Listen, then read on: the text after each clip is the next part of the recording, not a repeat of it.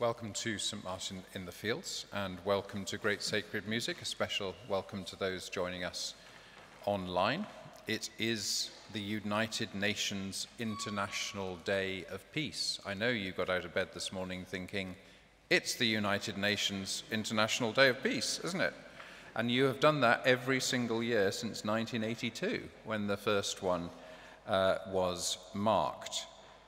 This is what United Nations Secretary General Antonio Guterres said about this year's theme, Actions for Peace. Peace is needed today more than ever. War and conflict are unleashing devastation, poverty and hunger, and driving tens of millions of people from their homes.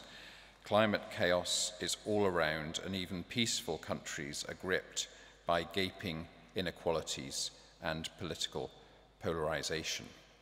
So that's all rather depressing, isn't it? Which is why you come to Great Sacred Music, for a bit of inspiration and joy. He also directed attention to the fact that the Sustainable Development Goals, which, as you may know, followed the Millennium Development Goals in 2015, are now halfway through their cycle, 7.5 years out of 15, and we need to get our act together.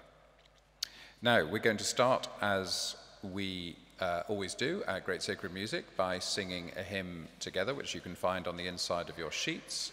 And if you're in the building and you haven't got a sheet, they're available towards the back of the main aisle. And we're going to sing a hymn that is often known as the Peace Prayer, or the Prayer of St. Francis of Assisi. It is about peace, but it is not by St. Francis of Assisi. Sorry to break your heart if it's important to you to believe that it is.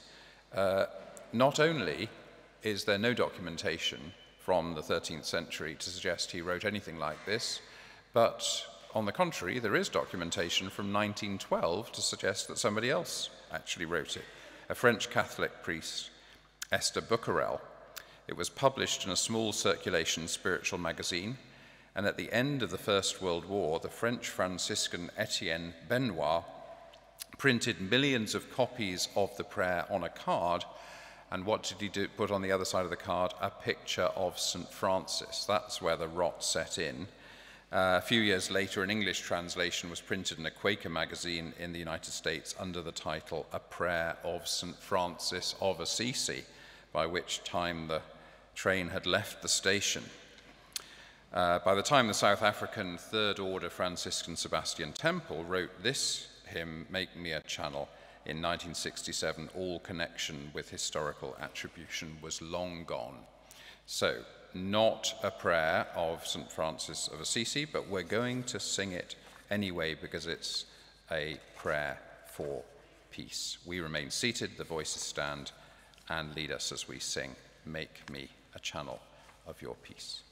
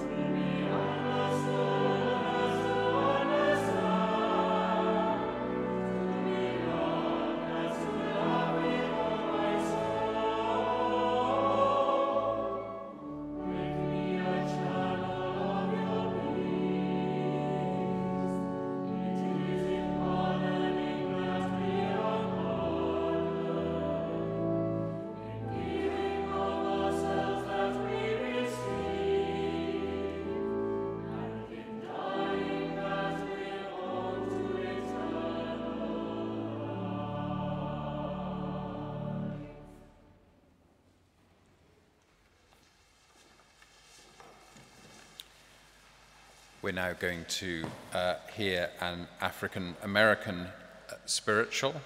We shall walk through the valley, based on Psalm 23, verse 4, which in the King James Version, as I'm sure you know, says, "Yea, though I walk through the valley of the shadow of death, I will fear no evil, for thou art with me." A couple of interesting notes about that verse. First of all, that this is very much a theology in which God doesn't take away our troubles, but God comes to meet us and be with us in our troubles. It's not a prayer for everything just to be magicked away. It's a prayer for us to know that God is with us. And then secondly, that the valley comes up quite often in African American spirituals. You may know Jesus walked this lonesome valley, and you may know down to the river to pray. You may not know that down to the river to pray was originally called down to the valley to pray. And valleys come up a great deal, and again, at the bottom of a valley invariably is a river. And so again, we get the same theme as I was saying in Psalm 23, verse 4, that this is God meeting us in the valley, whereas a lot of African American spirituals are about crossing over Jordan or about crossing the Red Sea, in other words, all our troubles being taken away and us going to God, as it were. This is a different emphasis in which God comes to us in the midst of our trials, doesn't necessarily take them away, but we find joy and peace in God's presence with us. Let's enjoy We Shall Walk Through the Valley.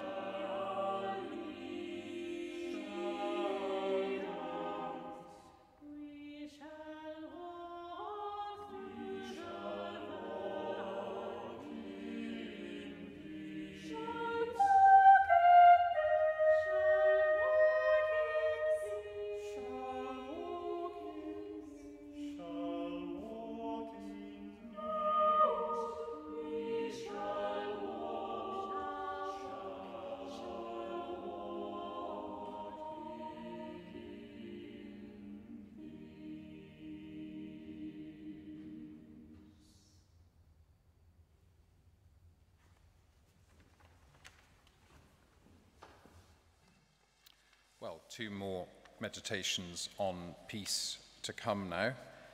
Don't tend to be that upbeat musical meditations on peace, I think you'll find. The first is from John 14, chapter 27, set by a Norwegian composer. Peace I leave with you, my peace I give unto you, not as the world gives, give I unto you. From the farewell discourses, Jesus' long speeches at the Last Supper in John's Gospel. This is what one contemporary theologian says about the theme of peace as we might approach it. I'm going to read this quite slowly. It's quite dense, but I think it captures a lot of what needs to be said. Peace is not a past state to which we expect and feel entitled to return, but is instead an aspiration towards which we invite God to lead us and at which we never expect fully to arrive.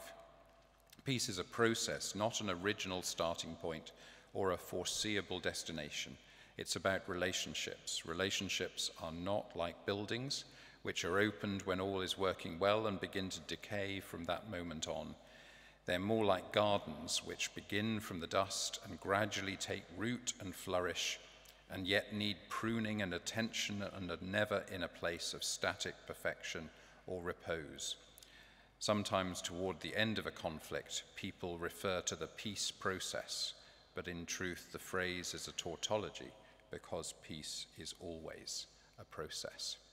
So some reflections there for our less than upbeat musical reflections. So we're going to hear Peace I Leave With You, and then we're going to hear, intriguingly, a song of peace written and arranged by Will Todd, the Durham contemporary composer, in memory of his mother.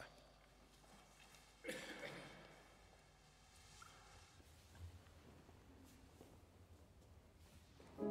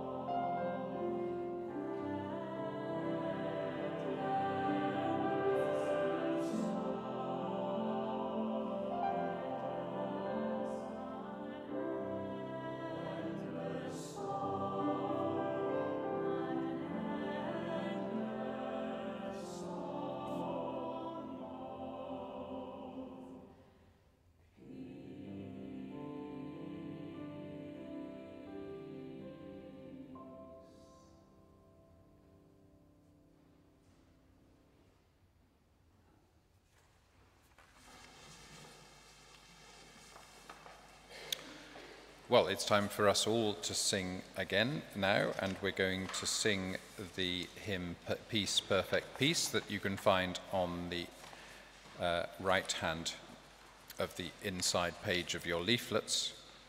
Again, this is based on the same verse in John 14, verse 27.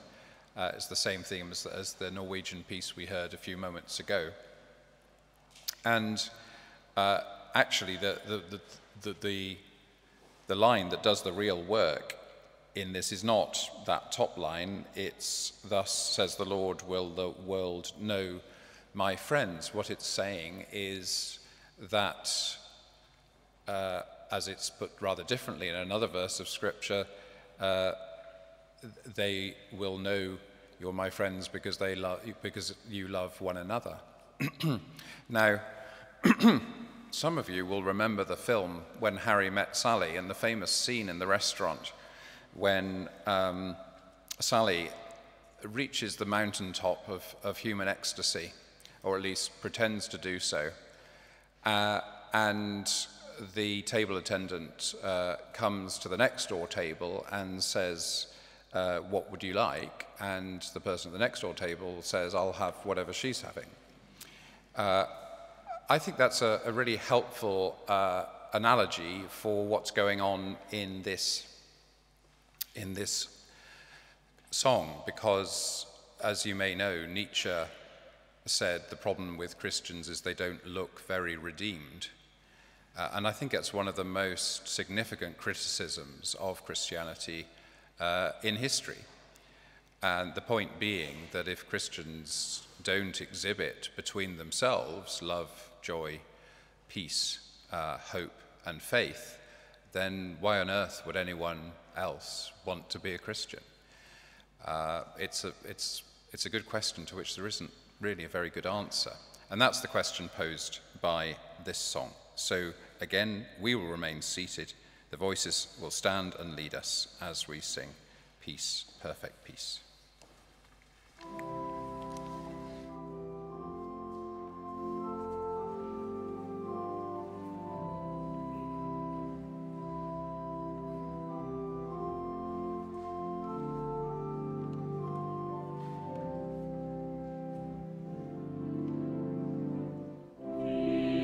perfect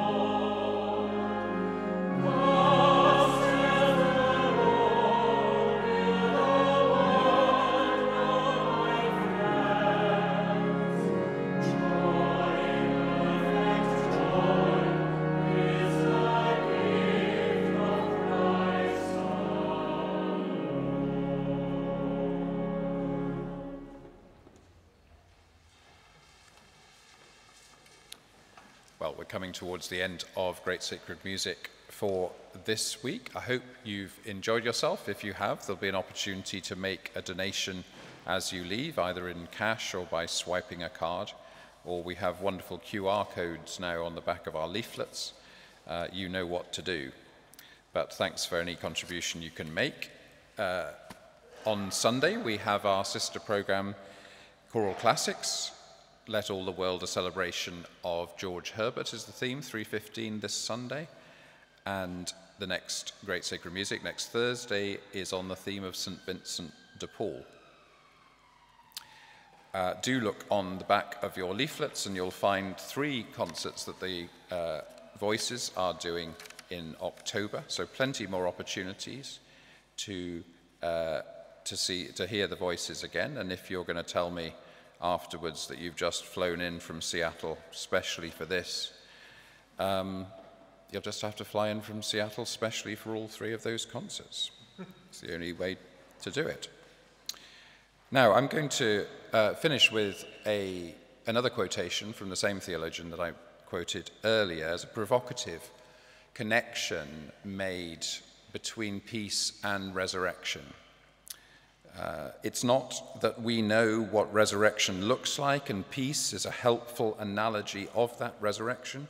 The resurrection of Jesus in its immediate sense of the body raised after crucifixion, and in its wider sense of the forgiveness, resurrection, and healing that are recorded in the post-resurrection gospel accounts, is precisely an account of what peace entails. Peace is, in the end, resurrection.